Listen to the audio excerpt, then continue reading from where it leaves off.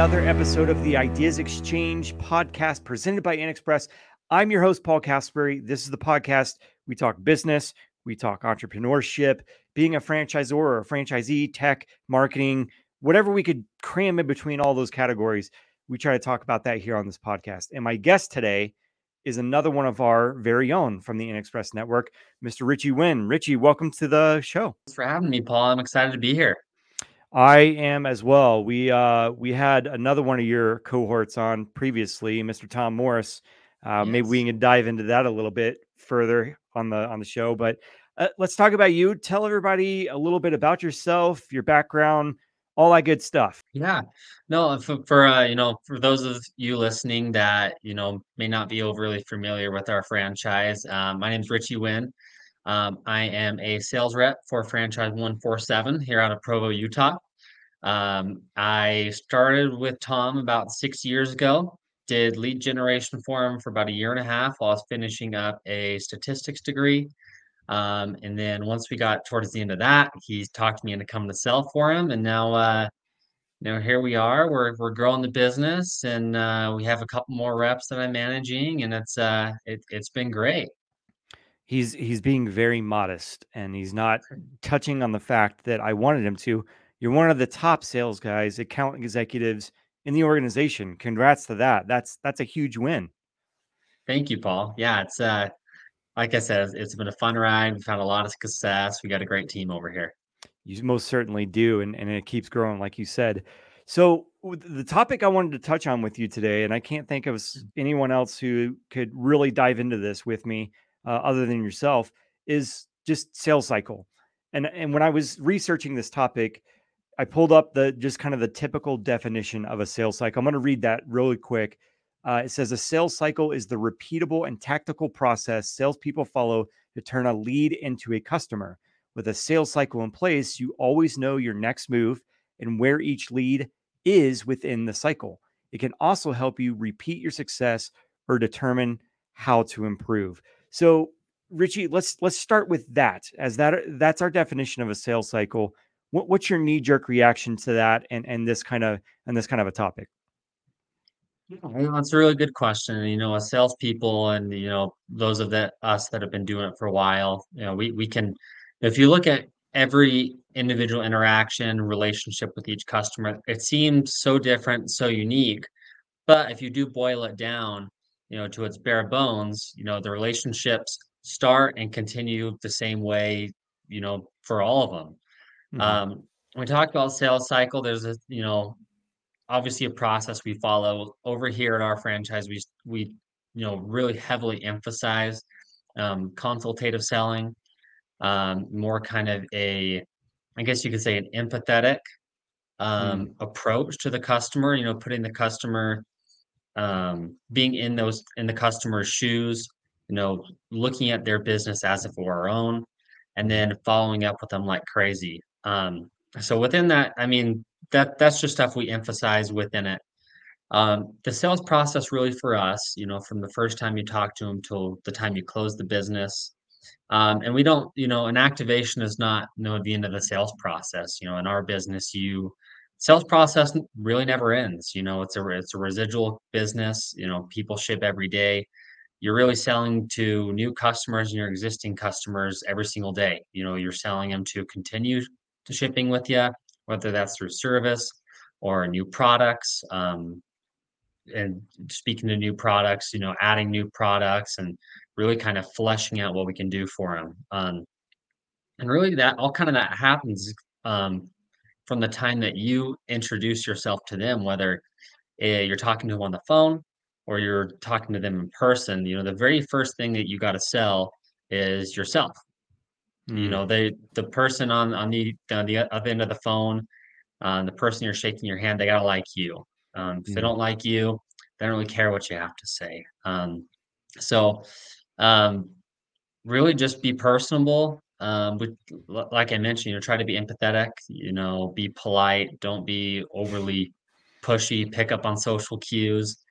And from there, it kind of goes downhill. You get to know them. You sell them on the company and the idea of what it is. Figure out what products that they may need. Kind of, as you're talking to them, you're kind of running through your head of the service type menus. Like, all right, they do the X, Y, Z.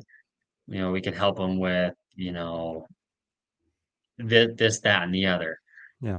So you go through product, and then one thing we really emphasize, and it's been really successful for us, and that we've emphasized with our newer reps is try to save price for the last thing that you talk about. Mm. Um, Price, and then, honestly, on the e-commerce side, we try to save, the software integration for the end too. Mm. I know I'm sure other sales reps can empathize and know exactly what we're talking about with ShipStation block and live ratings and that, Mhm. and whatnot. Um, it's pretty crazy, once if the person really likes you, if tell them about a product or service you have, they feel they can really, help. Mhm. If you've done it right, it may not always work out, but they're much more motivated to find a stopgap solution or present something that may not be as smooth as long as you're solving a bigger pain point. Yeah. Um, that's a really long-winded answer to what is the sales process, but it's just something I think about a lot and that we practice a lot. So Yeah, no, yeah, it's that I think that was great. There was a couple of things, couple of nuggets I got out of there. One is you're not really going through a step-by-step process, rather you're building a relationship versus a sale, if you will, right. if we put that in Mhm. quotations. And then the next thing, which I thought was pretty cool, and maybe there's a lot of salespeople out there that don't think of it this way, but that price aspect of it, or that integration part that you were talking about, save it for the very end, because I think a lot of people want to do that right out of the gate. Well, you're saying no, let's put that at bay. Let's build the relationship first and then go from there. Yeah, did I follow that right? Yeah, and that's something, I've really learned from Tom, honestly, that's what he does, that's how he operates. Before I wasn't, as well trained by him as I have been now, Hmm. I'd go into those e-commerce appointments, be like, in the back of my mind, I'd be like, oh, we don't have the software integrations, and no, we don't have this and that. When, you're worried about it, but your customer's not worried about it right now. So why are you Mm. worrying about it yet? And that's the whole thing that really carries the whole sale is the relationship. And you're still moving it across, moving the ball across different yard lines, but you're doing it through the relationship, not necessarily pure persuasion. It's still persuasion, Yeah. still sales, but you're doing it based off something really solid. These people trust you, they find you credible, and they want to work with you. And that is, a very, very solid foundation. You'll have customers for years upon years if you can build that at the beginning.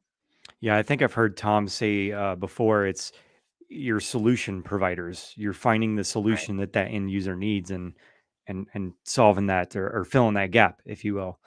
Um, One of the things that I wanted to touch on when we were reading the definition or looking this up, it talks about determine how to improve in the sales cycle. And I kind of wanted to ask you that, because I remember back in October at one of our sales conventions, you were talking about improving the process and trying different things and building upon what you were doing. How do you improve your sales cycle or your sales process? It's really just trial and error. If you don't do it, if you don't go out there and fail and find out what doesn't work, you never know, what does. Hmm. And it's just a matter of getting over that call avoidance, or being nervous about walking in that door. Oh, I don't want to tell this customer something bad happened. If you kind of tiptoe around it, and you're like, "Oh, well, I put this process, I think it's great, but I don't know if it works." If you don't put it to practice, you'll never know if you're headed the right way. And I think really just through trial and error, different approaches with, different types of people and customers too. Like I mentioned earlier, you break down everything down to the bare bones. The process is the same at its Mm. core. But whether it's a different industry, different person, different personality, there's different approaches. There's, soft approaches. You can be a bit more aggressive, maybe a bit bolder, maybe a bit more, you know, reserved, and you'll never know what's going to work for who until you try it. And Mm, more often than not, you're gonna get it wrong the first few times. But just yeah. because you get it wrong the first few times doesn't mean that customer's not gonna work out. And that kind of leads back to the relationship to Yeah. where, you don't have to be perfect as a sales rep or an organization. But if you have that relationship there, it really all just ties back to that. Yeah. It's kind of crazy. Yeah, I like the term fail fast so you can move forward, right? Yes, Fail as fast as you absolutely. can. Yeah. Well, you were talking about your the approach, if it's a new client, new person, whatever the case may be, how do you determine that approach? I mean, is it something you do some research beforehand or do you just kind of feel it out when you're there? What's your take on that? Really, whether it's over the phone or in person, I don't do a lot of research on the companies before. I have tried it before. I don't really find it overly effective. And here's the reason why is because I'll approach it initially the same. Say, hey, my name's Richie. With InExpress, I, help, companies with, all different types of shipments. And I'm curious, what do you guys do as a business? I'd love to see what areas we may be able to help you out with. And I want them to tell me. Like, I could go Mm, up and see, oh, ABC company, they ship, pressure gauges all over the world, and here's where they ship to. This is the shopping cart. I found sometimes when I've done that, it kind of pigeonholes my thinking mm, on what opportunities we can get. I'm like, "Alright, I'm gonna ask these guys about their, international exports." They might only be doing 3 to 4 a week, but you may miss out on an opportunity of them, they import all the stuff from China, and it could be tons of different imports, and, I really just like to get a full picture painted by them because 'cause they're the ones there every day doing it, mm. and they typically bring up their most the biggest pain point within their logistics process. So you're kind of leaving it open ended, right? To let Yeah. them kind of uncover the pain point. I like that. Yeah, I've never really heard it approached that way before. Um, so there's typical steps in a sales cycle. Like looking up the definition again, it listed out find leads, connect with leads, qualify leads, present to prospects, overcome objections, close the deal, nurture new customers, rinse and repeat. Are you that rigid in your sales cycle? Like, do you follow a step by step process, or you keep it kind of nimble? I try to keep it nimble. If like I said, they're all free flowing. They're all a little bit different, but at the end of the day, whatever I close, they follow those exact steps, you just mentioned, and it Mhm. is sequential. It's not jumping out of order, but I don't like I said, every customer is gonna move at their own pace. I may Mm. walk into somewhere or call someone, they're like, "Yes, I have this shipment right now. I've been looking for someone to move it. I need you to move it right now." And it might sound crazy, but it does happen. Lucky It really you. does happen. Yeah. Well, and I was a skeptic too when the people used to tell me that. It doesn't happen every day, but, if you're out there calling, pounding the pavement, whatever, it'll happen, especially if you're just asking people for shipments. "Hey, what can I move today for you?" They're like, "Oh, well, now that you mention it." Um, and then, they may ship once, and then you have to go back and develop them a bit more because. Or, there's customers I've pursued for a year, not aimlessly, but just because we've been working on projects or they were getting started a little bit. They may have not been ready at that time. Now, I'm not calling them every single day for a year or every other day or even every Yeah. week because I'm sure that would be really annoying for my customers if I did that. Yeah. Um, but, you develop them over time. Those steps, one of the step may happen every other month, but no, it can get there, and some of those people are, my top customers, and it took me about 18 months to develop, and 2.5 years later, they're right at the top, and they're solid as ever, so, Yeah. um, it'll all follow the steps eventually. Um, there is you have to kind of funnel them towards there, but if you try to herd them too aggressively, you may push them away a little bit, and then the Mm. relationship starts off a bit rockier. Like, okay, this guy's just here to push shipments. Um, so that may not be true, for everyone's experience in the network, but here that's the approach we take. Love it. That's fair. Is it fair to say that's the unicorn? I've got 700 pallets, got to go out today, and I do this every week. Take care of it. Is that the? It, Well, that type of volume, no, I wish that would happen. It's usually your guy who's never shipped a pallet before, and he has yeah, no idea what to do with it. yeah. Well, you guys step in and you handle it. So with your new Exactly. sales reps and your account executives, what's some of the advice or maybe the pitfalls you steer them to avoid? Or yeah, talk about that a little bit. Um, Kind of what you were alluding to is the fail fast. Mm, With new sales reps, everyone's gung ho, everyone's ready to go, everyone wants to have their, email template drafted. Everyone who gives them an email address, they want to email them right away, and they're super bummed out when they email 100 people, no one responds. mm, Um, so, we come in, we train them about the products, services, give them advice, make calls with them, go on appointments with them, but really kind of give them the freedom to sell in their own way. And then as we go through prospects and we go through, opportunities, quantify that, talk about relationships they're building. We talk about what's working for them, what they're stuck on, maybe why what they're doing isn't working. And usually they can see, say, "Oh yeah, I remember when you told me that would probably be a waste of my time a few weeks ago." And I was like, "Yeah, no, I knew it was a waste of time, I but told you so. I told you so. yeah, like, but the only way you can know that and internalize that, for the most part, hopefully listen to some things that we say, um, is to go out and fail and realize it doesn't work. And I'm a strong believer in everyone sells a little bit different. So pushing a very rigid method of it, as long as they're following those steps that we are talking about, like Hmm. underneath, you know, um, everything they're doing, it's still following that, and they're building strong customers, um, that are solid, pay, consistent. Who cares how you're selling, right? If Hmm. it's if the numbers are there, doesn't matter. Yeah, yeah, great advice.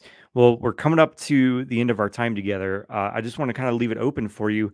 Any other thoughts or piece of advice you want to throw out there for anyone that's sitting in your seat or aspiring to be the next Richie Winn? What do you have for them?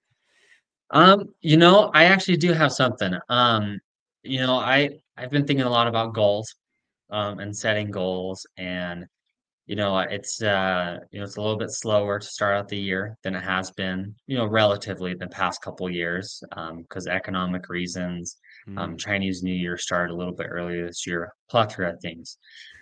So I kept thinking about, setting daunting goals. Like I like to set goals that scare me, I feel like a lot to chew off. And, I've been talking about this with Cameron and Lizzie, my other two reps, is, set a big goal, but set small goals to be able that lead up to that. You know, mm, if you want to grow $500,000 in margin this year, that's great.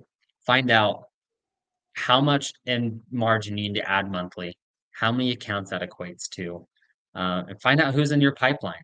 Quantify your pipeline, choose who you're going to target every week, pick a close date, follow up with them. Follow up is seriously the most important thing you could do, mhm, and just execute. Don't spend too much time planning, just go out and do it. And so that's been heavily on my mind as we push toward big goals this year. And I've reflected, and I've every year I've hit my goal, that's what I've done. What can I do today? What can I do in a week? What can I do in a month? Not what do I have to hit by December 31st, 2023. So as long as it eventually leads to that, just set small interim goals to be able to accomplish that. I love that. Great way to close out that conversation. I love ending these with a random question. If you've listened to the Yeah. podcast before, people tend to look forward to this and they have no idea where I'm going to go with it. So that's why it's fun for me. But Great. hardest sale you've ever had to make? So I guess there could be a couple different categories. Is there a certain I'm like leaving it most open ended. painful? I'm leaving it open ended. Oh man, hardest sale. For those that are watching the video, he's sweating a little bit. I So am sweating a little bit. I mean, I've had people yell and scream at me a lot. I'm trying to think of one that was yelling and screamed at me that's now a good customer of mine. Okay, I do have one. I got a customer of mine. He manufactures different types of vending machines. And I was connected to him. He's in California. I was connected to him through one of my customers here in Utah. He owns a CBD company. He ordered some vending machines to, disperse his CBD product. And so I called him. The guy was just rude. And he was like, "Yeah, I don't care. Stop calling me." Yeah. And but I had to move these machines for my customer. He's, "Hey, I need these machines." So I called him every day, and he's like, "Stop calling me. I'll let you know when it's ready." And then my customer on the other end was pulling me the other way, but eventually got it moving. I'd call. My goal with him was try to make him laugh every time. He's one of the most crotchety guys that you'll ever talk to. Did a great job on the shipment, and now he calls me pretty much every other day. Usually to complain about something, in an ironic, sarcastic way. Not that Yeah. I've done, but got a great relationship now, and he's gonna have his biggest year ever. That's awesome. Richie, thank you so much for your wealth of knowledge, your time. Really appreciated. And just keep crushing out there, man. Hey, thanks, Paul. Thanks for having me on. Anyone, if you're struggling or need some help, feel free to reach out. I'll always pick up. Richie Winn, everybody. Thanks, buddy. We'll talk to you later. Hey, see you, Paul. Thank you so much for listening to the Ideas Exchange podcast presented by InExpress. If you enjoyed this episode and you want to show us some love and support, please share it out with others on social media or leave us a rating and review. If you want to know more about what InExpress is, visit inexpress.com to find out what they do and how they can help you and your business. That's inxpress.com. Thank you so much, and we will catch you in the next episode.